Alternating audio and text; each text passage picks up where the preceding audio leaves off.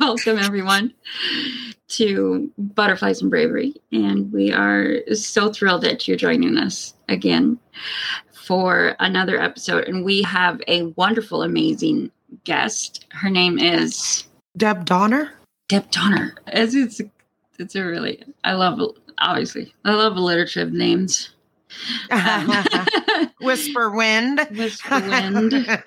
Butterflies and Bravery. Deb Donner. Yeah, so welcome. We're really excited to have Deb on today. And she herself was in a cult different from us.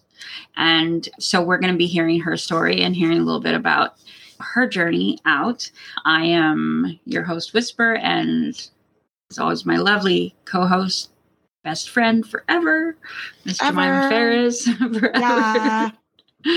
Yeah. All right. Without further ado, let's jump right in. Yeah. So, Jemima, are you the Jemima that was on the People that documentary? Okay. Yes. When I started following you guys, I'm like, oh my God, that's her. Yes. She's famous. And then Whisper was on another one. The A&E. Called Cults and Extreme Beliefs. Yeah. Oh. On A&E. Yeah, with Dr. Janja Lalich and Amy Brill and some of our other. Okay. Yeah. I did watch that one. You did? Yeah. How do you guys feel about the way that they handled your stories? So, kind of. That's why we started this podcast, basically. It's one of the reasons why we started this podcast, because we wanted people to be able to tell their stories the way that they wanted them told. Yeah. Mm-hmm. And factually too, because often in those documentaries, there's small mistakes that they make. And then you're just like, that's not how it went. And then it makes the rest of it somewhat less credible to people. I feel that it makes the rest of it less credible to people that are like, if they messed up that, then they're probably just messing up other stuff too. Yeah. And then also they like to really sensationalize, like we call it cult porn. It's like murder porn or trauma porn. So everybody's, oh my God, look at them. And then they're like, oh, and then you're just, that's not why I wanted to share my story. The reason why we want to share our stories is to help others to heal. In most cases, it's not, oh, hey, everybody, look at me. All these terrible things happen. Terrible things happen to everybody. Right. Yes. But we want to lighten the burden for others, basically. And that's a lot of the reason why we started this. Right. So people could tell their story in their own words, the way that they wanted it told, and with really emphasizing the subjects that they felt were important. Exactly. Right. And especially because coming from a cult, growing up in a cult is actually, it's a very unique experience. Jemima said, bad things happen to everybody, but then at the same time, like the bad things can sometimes be very unique to the stories. And if you don't have a way to express that, it makes it really hard. Like the documentaries, those stories are passed through the filter of the understanding of the documentary maker, the way that they understand it. And if they have not been grown up in a cult or have like intense background knowledge, they're going to filter it in a way that they understand. Exactly. Which is not the way that we understand it in that way. So having a podcast where it's, no, we understand it. It was so fun interviewing Lisa, the last podcast we just did. And she kept saying, it's so different talking to people who have actually been in the cult, have that experience in it. And we're like, exactly, that's what we want. We want you to come and feel comfortable to say, okay, you know what I'm talking about. And when I say this experience, the depth of that pain, the depth of that hurt, and what that really meant. And you understand. The other thing that's, I think, very unique to cult survivors is our experience in the world. The way that we have to conform and understand and change and grow is very different, because we were, in most cases, kept so separated and segregated from society. We didn't have the same experiences as everybody, in even just like the small little ways. Like, I think only a cult survivor could have the understanding of what one time when one of my first jobs in the real world, we had this get to know each other, and everybody was like sitting around, okay, let's everybody tell the story of your first. And as a cult survivor, like nobody could understand the pain that causes. Okay, now I have to find some experience that's going to be understandable, translate it into a language that quote unquote regular people can understand, And right then and there, you're inauthentic. You're no longer yourself. You're no longer talking. So that experience in the regular world is very unique to cult survivors, I think, of like that having to mask, of having to perform to people. Exactly. Yeah. And you said something, bad things happen to everybody. Yeah, bad things happen to everybody.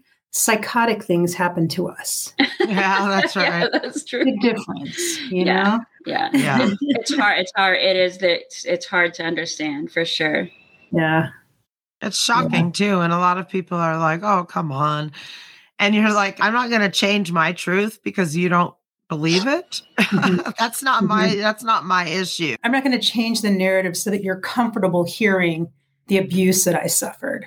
Exactly. Yeah. Exactly. And here it is. Yeah. I don't apologize for speaking the truth and telling the things that happened to me and love that. And making people uncomfortable, because I think people should be uncomfortable. I think people should be so fucking uncomfortable that they get up and do something to help other people and to stop these crazy, psychotic, narcissist assholes from abusing kids.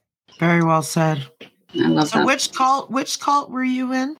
It was called the Wesleyan Community Church. Okay. And a very small, independent little cult by this man who was originally a pastor, a Methodist pastor in Illinois.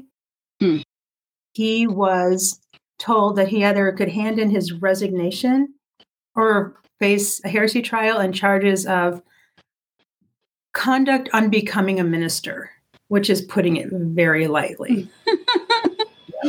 Yeah, so the Methodist Church was forced to deal with him, and he just decided to hand in his resignation and take a bunch of people who followed him, who were devoted to him, and leave the state and form this commune on Vashon Island in Washington State.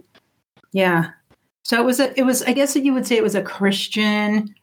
I can't even describe it as fundamental, because I've been to a few fundamental church just to see what that is.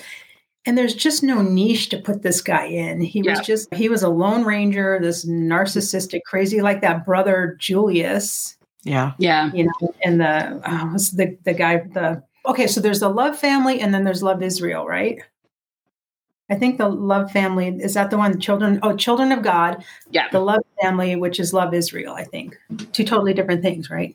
Yeah. Yeah. We started as the Children of God, and then they changed. They tried to rebrand it into the Family of Love, and then eventually the Family. Yes. But there is also a cult that was started and unique to Australia that was also called the Family.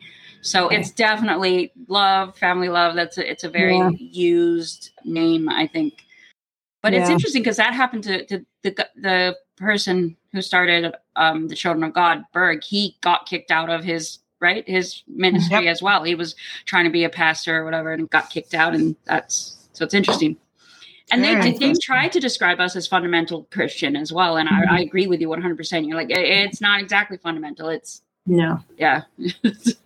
standalone. Because you can talk about fundamental and other churches that are very fundamental, very culty still, but fundamentally, that fundamental aspect of religion, speaking in tongues and the kind of Pentecostal charismatic jumbo that goes along with that. Yeah, I think that Berg and Hillendahl were a lot alike, which is why I was so excited to talk to you guys and share experiences, because there's so many similarities.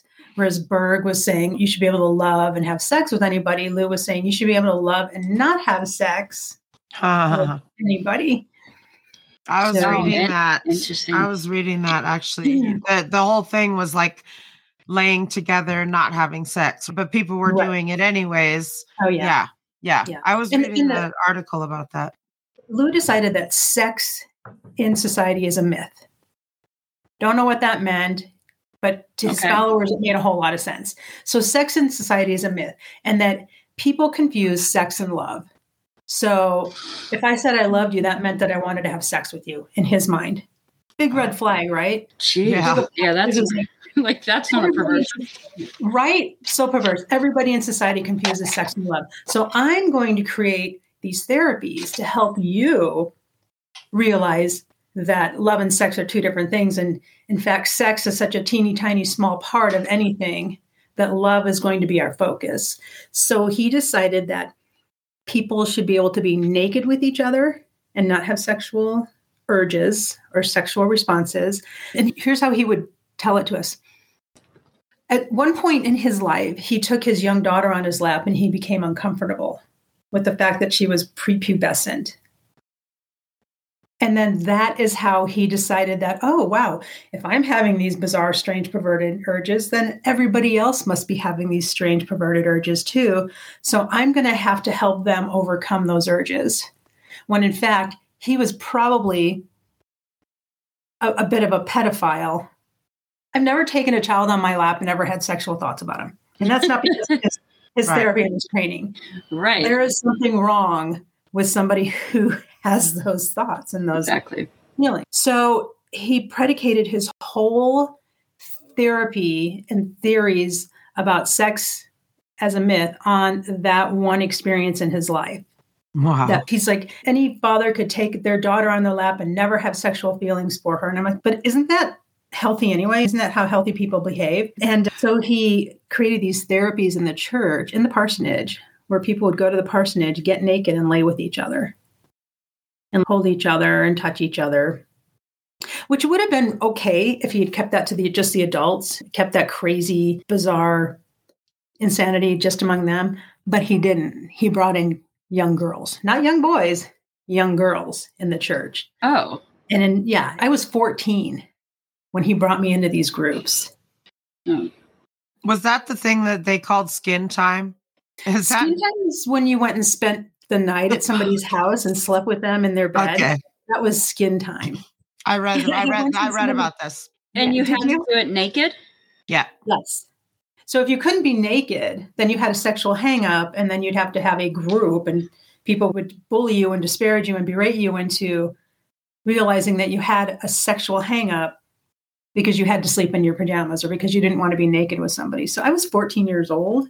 I didn't want to be naked with anybody. Right. I mean, I know this can be triggering, especially for you guys because of your experiences, because I've listened and read and I understand the children of God. But I get it. I know what you experienced because at 14, I was passed around from church leader men to just other men in the fellowship, mostly leaders, to sleep with them naked while their wives were out of town or while their wives were off sleeping with other men in the church. And for the most part, most of the men were trying to adhere to the non-sexual aspect of it, but some of them did not. Yeah. Right. Obviously, of course. I mean, I was 14, and I was with these men who were 30, 40, 50 years old without my consent. I never asked. Somebody would just pick me up at my house and drop me off at somebody's house and say, okay, you're going to spend the night here. You're going to spend the night with John. Oh, God. Wow. Who made those decisions? I don't know. I was so young. I think a couple of the female leaders, like Lou always had a female co-pastor, and a majority of his leadership were women. And he always had younger women around him. And they were more his allies and his minions than the men. I think they made all these decisions. It was a tag team kind of a thing. You know? Yeah. Okay.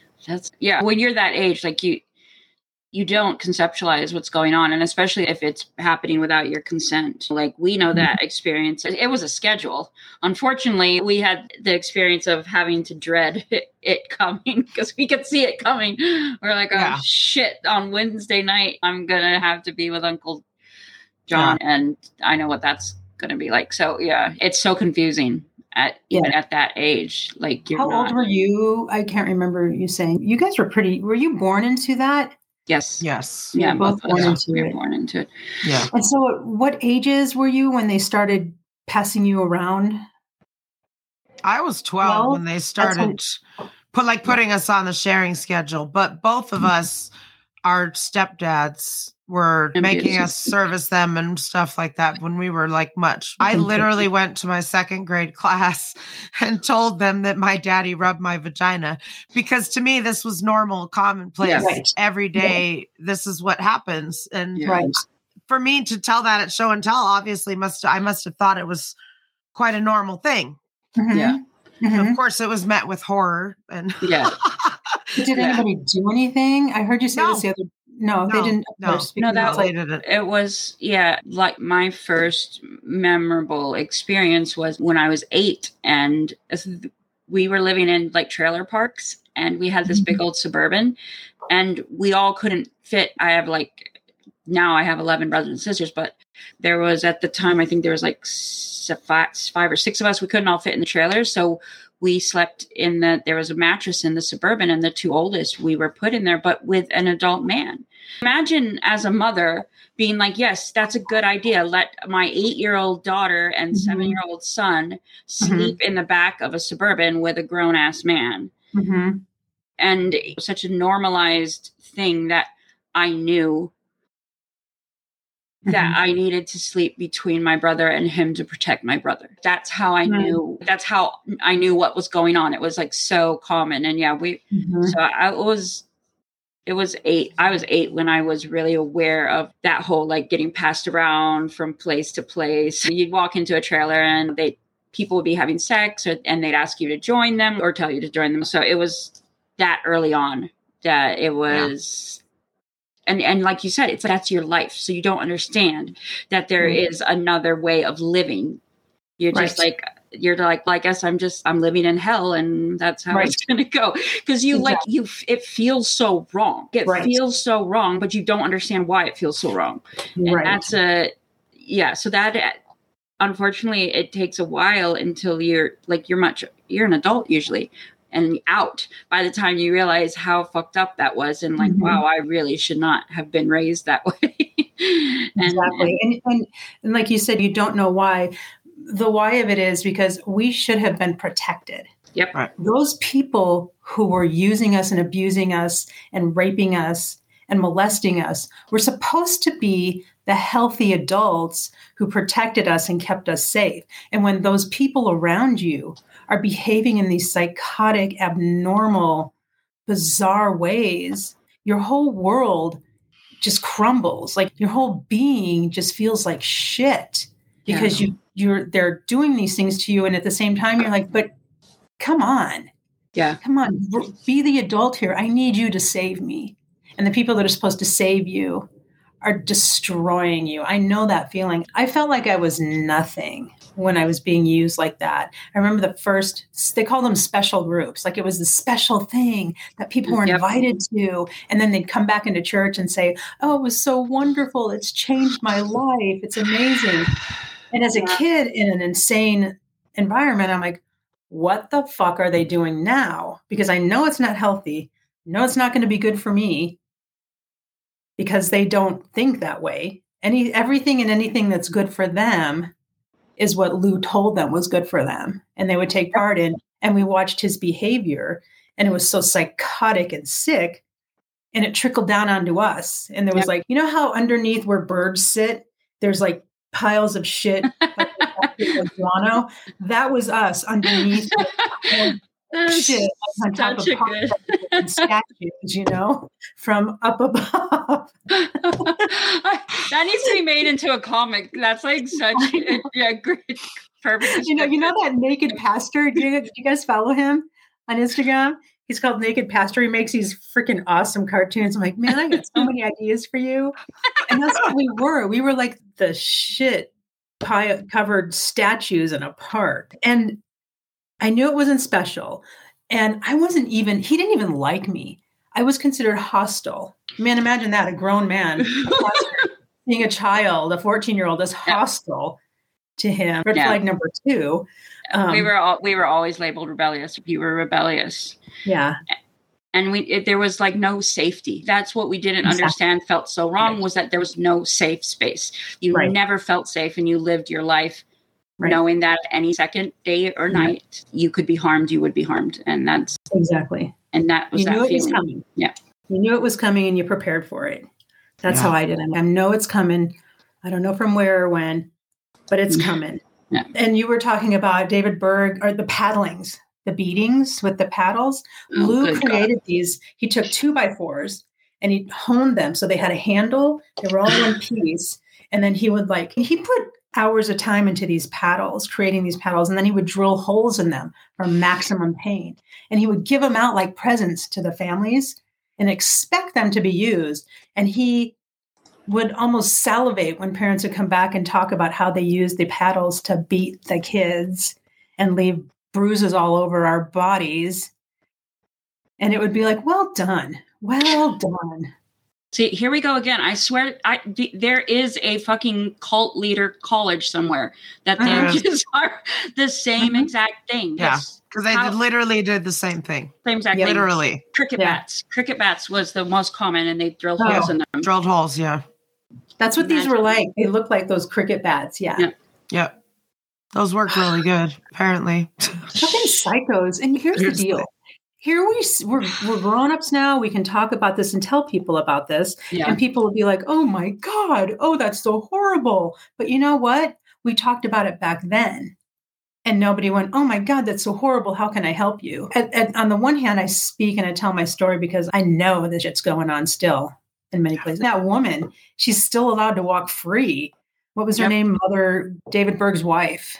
Karen Zerby. Karen Zerby. Yep. Yeah. Fucking psychopath still out there with her husband. And they're like, did you see their photo on her webpage? Yeah. Oh, look at us. We're so wonderful. And I'm like, you're a psychopath, man. Yeah. You're a freaking psychopath. And if people want to do something, if you want to get involved and you want to make this stop, then stop pretending like it's okay. And like it's okay because it's under religious umbrellas. Yep. For people to abuse their children, to beat them with paddles, lock them in basements until the bruises go away before you send them back to school, or better yet, just take them out of school altogether and teach them under your Christian guises, and nobody pays attention. Yeah, the freedom of religion, it just is a label that gets slapped on anything evil. It was our experience. The same thing. As long as it's done in love, then it's okay. And that was our message constantly, day and night. As long as it's blessed by God or done in love, then it's okay. And people would just literally slap like evil, perversion, horrid, abusive behavior, and then slap that, well, I did it in love. I did it. God wanted me to do it. It's the same thing like we see in today's world where like free speech gets slapped on hate speech, and everybody's like, well, I can't do anything about it because they have free speech. Like, no, this is not freedom of religion. This is abuse, and it needs to be seen as such. And and yeah, we're finally having those conversations. I feel like the world is finally starting to wake up and say, wait a second, there's this whole generation of us kids that were born out of the fucking 70s, that whole fucking movement. We're all now coming into adulthood and saying that was wrong. This needs to stop. And that's what we're seeing right now is this movement. Yeah. But we're up against, like you said, like this, where everyone's like, well, it's okay because we can't do anything about it because. And I ran away twice in Illinois.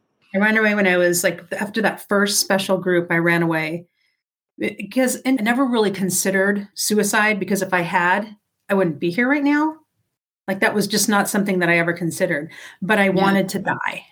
Yeah. And I thought, I don't really care what I do. It wasn't like I want somebody to kill me. I just want to die so this pain goes away. So I would put myself in these situations and these places that were completely, I wouldn't go there as an adult today, just thinking, okay, maybe something will happen. I did angel dust at 14 years old. Thinking this is probably a way out, but maybe not. I don't know. But then I would be brought to the police. Like the police would catch me, take me to the police station. And rather than my mother coming to pick me up, Lou would come to pick me up. And I would tell them, don't let him take me. I don't want to go with him. He's evil. And I didn't really get into specifics because it never occurred to me to tell people the specific abuses that were taking place. Yeah. And I can't even figure out why that is, why I didn't say to them, he's molesting me. They put me in this group where men were putting their fingers up inside me and squeezing my boobs like I was melons in a grocery store and making me sleep with grown men. Had I maybe told them that, they would have said, whoa, wait a minute. But it was just, I don't want to go back there. I hated it home. So I looked like an angry child, a belligerent, angry child who was acting out. And then my pastor would come in, this kind, loving man who only cared about my family. Right. pick me up and take me home. And they would say, here you go, here she is. And then he would take me home, whip out the paddle, beat the shit out of me, and I'd be locked away until the bruises went away. We need people to listen to us and to see through those fine little intricacies of why a child is behaving the way they are. Why would a child run away from home if it was so perfect at home? Maybe it's not so perfect at home. And get people to recognize the subtle behaviors in us that show that we've been sexually abused, that we have been emotionally abused, that we've been psychotically and viciously attacked by adults. Yeah. It's like this troubled teen industry. Oh, my kid's in trouble. Let's send him off to this place. We were just talking about that. Your teen's in trouble. Let's take a look at what the fuck's going on at home here. Let's talk about your parenting. Let's talk about the environment at home. Because if a kid needs to escape their home, it's not healthy and it's not safe. Yep. So exactly. You can see I get super emotional about this. And well, it's emotional. Yeah. It's not even just about it happening to us. It's about us stopping it from happening to other people. Yes. I can't go back and make it not happen to me. Right. Right. Exactly. And I wish I could, but maybe I don't, because I see now so many people. And it's been 40 years since I escaped the cult. And I had never, in that 40 years until a year ago in March, ever talked to anybody else who had escaped a cult. Wow. It just is, except the kids that I was with. Yeah. Oh, how isolating that must have felt. Yeah. Yeah. So now that I'm hearing like you talk about your stories and other people like the ex-Mooney kids and I understand their pain and suffering, but I can't relate to what they went through because I wasn't marriage trafficked and put out on the streets to make money and lived in vans. But I can relate to what you're talking about, being used in these just perverse, psychotic ways. Yeah. It's like, yes, I get it. I get it. I hear you. I feel that. It's, oh my God. And you understand too. Yeah. Yeah. Yeah. You understand why I am the way I am. And what's so damaging is that it comes to us at a time in your life where you're supposed to be learning individuality. Your teen years are the most important years of your life to start understanding yourself, connected with the world, your own individuality, your own autonomy. And those were the years that they squeezed us and locked us up the most. There's so many of us that just ended up just disconnected to yourself and just not understanding even who you are. And you're coming here, you are, you're like late 30s or 40s. And you're like, I'm figuring out who I am. I'm figuring out like what I even stand for or what I believe in, or even what I like, even just as simple as what I like, what I want to lean towards. You're having to learn that in your 40s because you're finally coming into your individuality and your own autonomy that was stolen from you. And that's a very devastating experience, I think, to lose that of yourself. Like when you have yourself, when you are connected to yourself and you know yourself in your soul, that gives you the strength to go through things in a very different way. But when that has been stolen from you, you're just left alone to go through these experiences with nothing to stand on, no pillar to stand on. So you're just like free flying through these awful experiences. And now here we are trying to sort it out and put the pieces together and figure out what the fuck even happened to us. And that is a very unique experience to cult kids. Yeah. Even more so than joining, Like that's such a whole different experience. And I'm not saying that the people that joined are not victims. Like I'm sure you know that your mom, because your mom joined. How old were you when she joined? I was 14. So my mom's 20 years older than me. So she was 34. Okay. She was young. So so I'm sure there's parts of you that see the victimhood that your mom, like the victim stuff that your mom went through, but it's so different from what you, who had no choice, were forced into. It's a totally different experience. I have a very difficult time still grasping the concept that adults who chose to join a group where they submitted themselves to bizarre behaviors and followed a narcissist are victims. When I was a child and I needed those adults to especially my mother, but the other adults too, to realize that I was important, that I deserved safety. I deserved advocacy. I deserved encouragement, love, an education, healthy eating, medical treatment. I needed her to see that. But I watched her climb up Lou's ass and make him important. I have a difficult time seeing them as the same type of victims as we were. Yeah, it's a constant struggle for me, for just me personally, like how to do that. And there's quite a few of us ex-kids that were born into the Children of God because they were rather large. And there's all these different groups, and there's some of these groups that are like, they want to, let's get some action going against the cult. But they're also the first generation. The people that joined are part of this group. And for me personally, that's really hard I don't know how to work alongside of you. Right. Because it's such a different experience than what you had happen. And there's going to always be the part of me that looks at you and says, but you chose, you saw what happened. You stayed, you read those instructions that caused my trauma. And you stayed. And I'm happy that now you see it as wrong, but it's really difficult for me to go side by side with you and say, yes, let's be a team.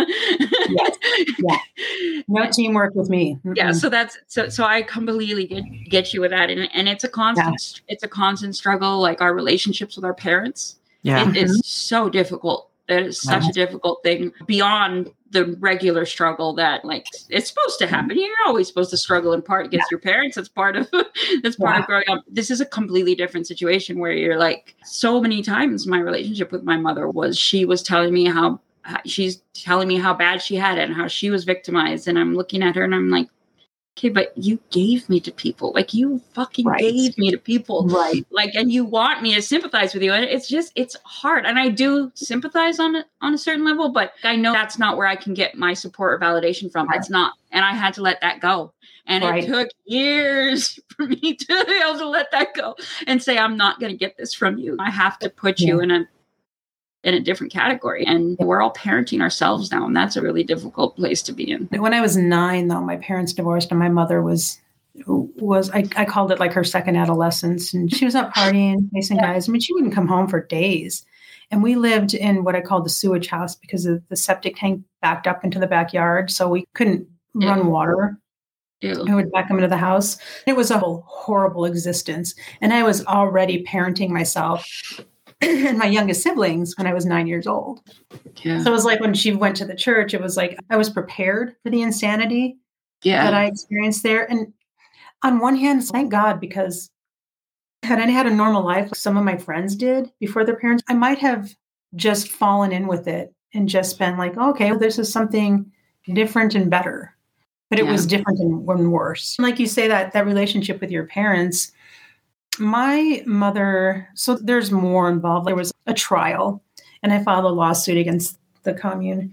Wow. I left in 81 and my mom left in 84 because my son was born in 84. Oh, wow. And she left because she wanted to have sex with a man outside the church and they freaked out about that. And she continued through her whole life was doing things to chase a man to validate her. Like before she joined the cult, I need a man to have sex with me because that makes me special. Yep. And then when she was in the church, I need to be here because maybe I can find a husband. And although they weren't supposed to be having sex, she was having lots of sex, with married men in the church. Yeah. So her whole life has just been this. And when I had a conversation with her once, she got remarried and they came to my house to visit.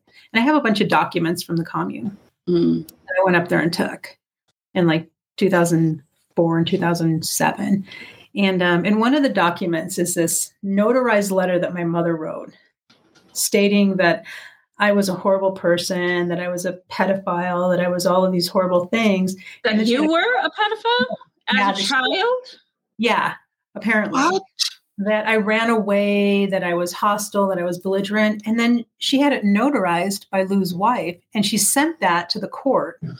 Oh my gosh. Oh my God. I was a horrible person. And I brought it out and I showed her and she goes, that's not my handwriting. I didn't do that. I'm like, Mom, that's your handwriting. I know your handwriting. And her husband, she would never have done that if she wasn't under duress. And I'm like, bitch, you want to talk about duress? Right. What about the fact that my mother did this to me? So later that night, she was walking around, I was helping her get ready for bed because she was a little bit impaired. And she goes, I do remember that. I just don't want my new husband to know what I took part in.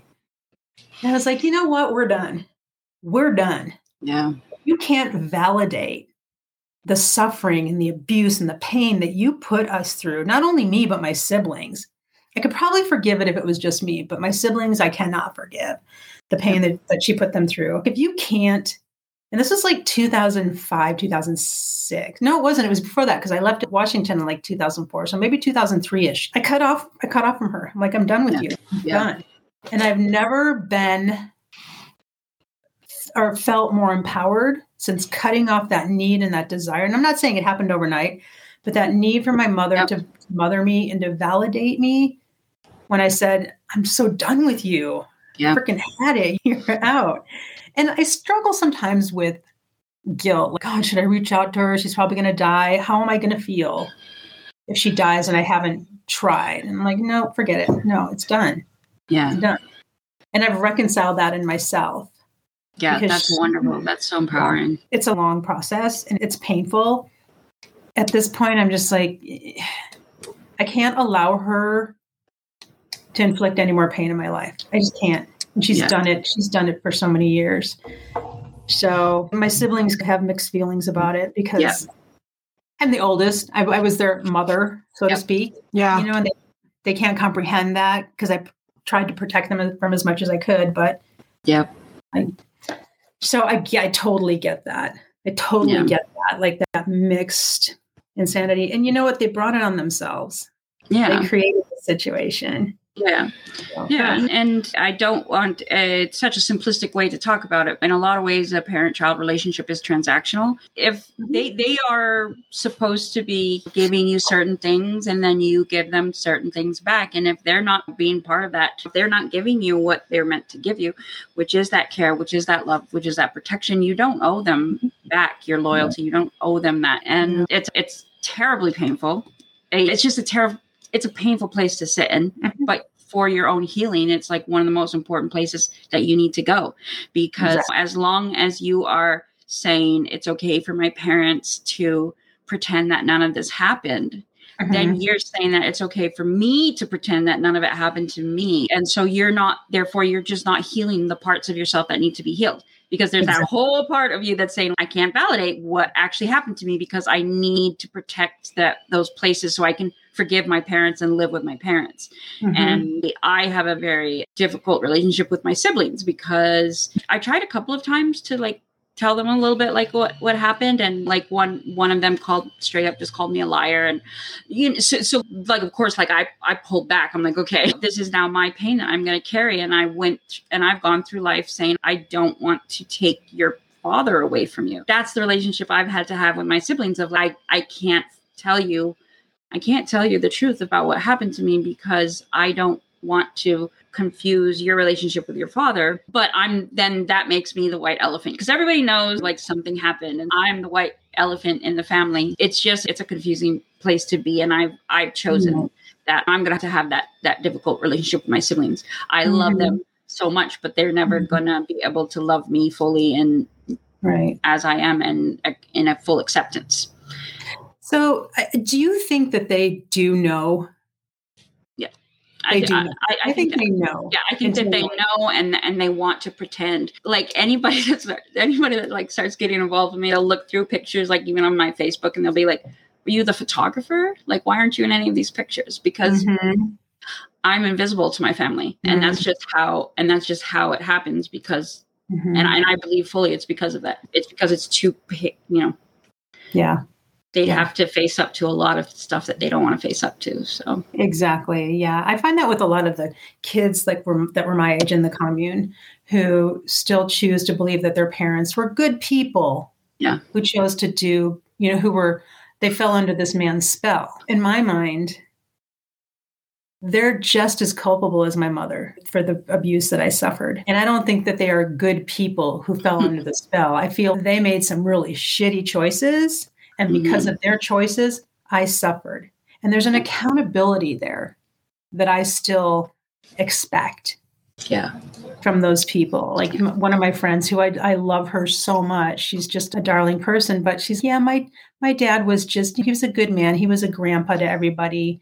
I'm like, no, your dad sat in those special groups and watched while a girl was stripped naked because she didn't want to get naked. And he was one of the men who went around squeezing my breast when I was 14. So in my mind, he's not a good guy. Yeah. He made these decisions to behave this way for whatever reasons. That's his shit to deal with. But the damage inflicted on me is something that I have to live with. It's such a difficult road to navigate, Jemima. Mm-hmm. You have that. Jemima has a very extreme experience with one of the parents, the father of a very prominent, like one of our friends that speaks out quite a lot, has this relationship with her father, that her father was this amazing person. And he was actually one of Jemima's abusers. And that's just, sorry, I don't mean to speak for you, Jemima, like you speak for yourself. No, that's fine. But it's like a constant thing. Like, how do you even end up having a relationship with this person? Yeah. Because there's this boil that's going to pop if you get too close. And I don't doubt that there are a lot of people from the commune who regret the things that they did, and they're living with that daily. But not one of them has ever reached out to me and said, there was one point, this is funny, you guys are going to laugh. So probably about maybe 12 years ago, I drunk called everyone from the cult. Nice. Well, hey, let's talk about the time that I was laying naked in your husband's bed. Can we talk about that for a minute? Or, hey, let's talk about the time when you forced my little sister to dig a potty hole with banana peels around her neck. And they were all like, I don't really want to talk about that. It's so painful. I'm like, painful to who? You or me? Everything was all about them then. Everything's all about them now. Yep. And I don't doubt that there's some very deep regret and shame and remorse and painful things that they have over this, but they don't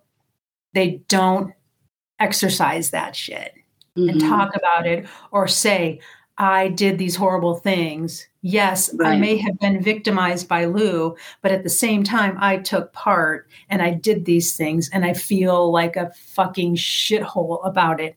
Yeah. I'm so sorry I did that to you. One person said, God, I hope I didn't hurt you too badly. And that was enough for me to be like, forgiven, done.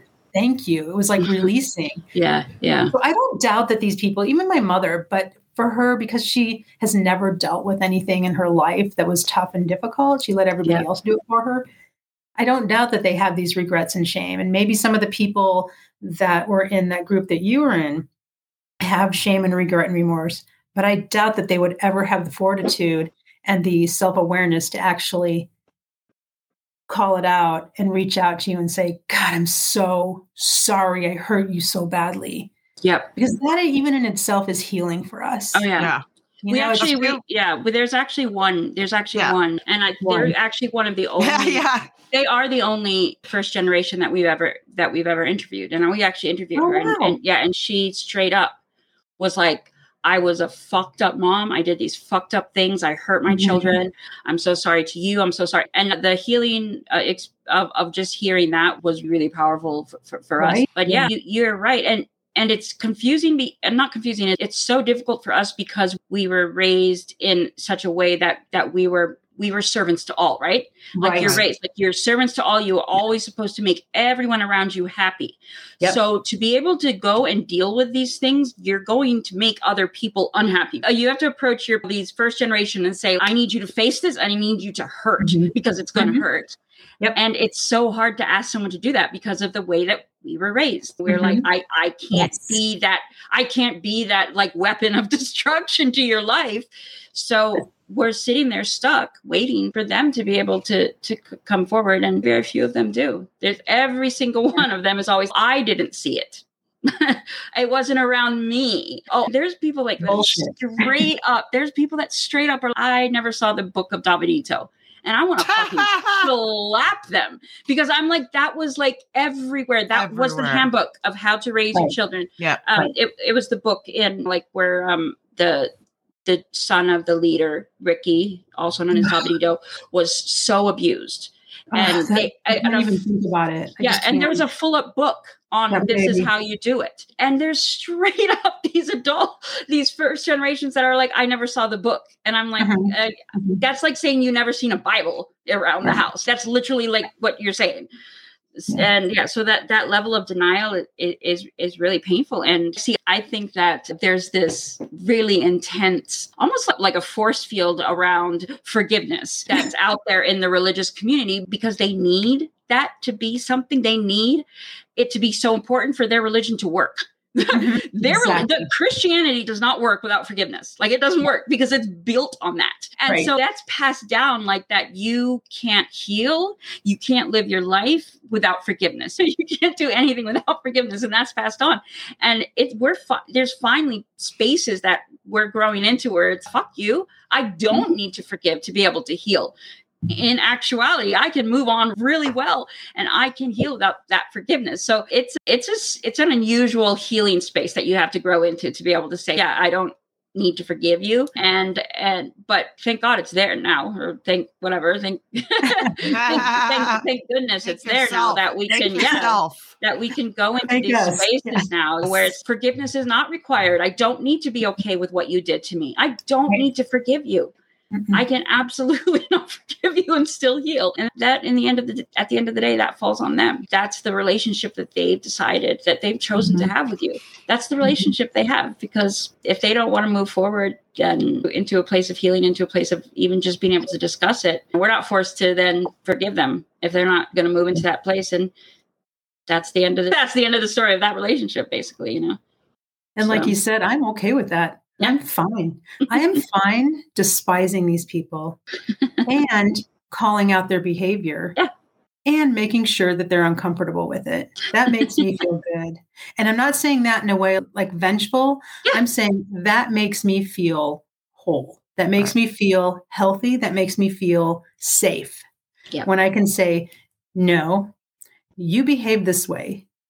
And that was the big thing too, is forgiveness, repenting, asking forgiveness, and then moving forward in the commune, in the church, was this whole, you had to confess all your sins, and then you were forgiven, and then you can move on. But that's a built-in mechanism to ensure that you don't ever expect to be treated well. Like, and it was all this servant thing too. If you give, it was giving in the church. If you give to 62 people, then you have 62 people giving to you and meeting your needs. But those needs were never defined as you deserve a safe home. You deserve comfort. You deserve to be advocated for. You deserve healthy food. You deserve medical care. It was, no, you deserve to be used in these therapies to ensure that another man doesn't have sexual urges. That's how I'm going to give to you. So it almost builds in these mechanisms of making sure that we feel like we are worthless and less than. And to expect better treatment is selfish and self-involved and makes us look like hostile enemies to them. How dare I hold you accountable for your behavior while I'm being held accountable for my expectations of you? Exactly. And then we end up with no self-love and no self-care. And then we have to struggle for a long time to learn how to love ourselves and to learn how to care for ourselves. And it's amazing. I think almost every person that's suffered some kind of a controlling relationship or cult or anything like that is going to struggle with self-love and self-worth. And in my personal opinion, that's the foundation. Like, the first thing that you need to do if you want to heal is love yourself and realize that you are just as deserving of a space in this world as anybody else is. You have just as much to give and just as much to say. And there's no reason to cower to anybody or to feel less than anybody else, because we're all humans. Join us next week to hear the rest of Deb's story. Stay brave and remember that every butterfly was once a caterpillar.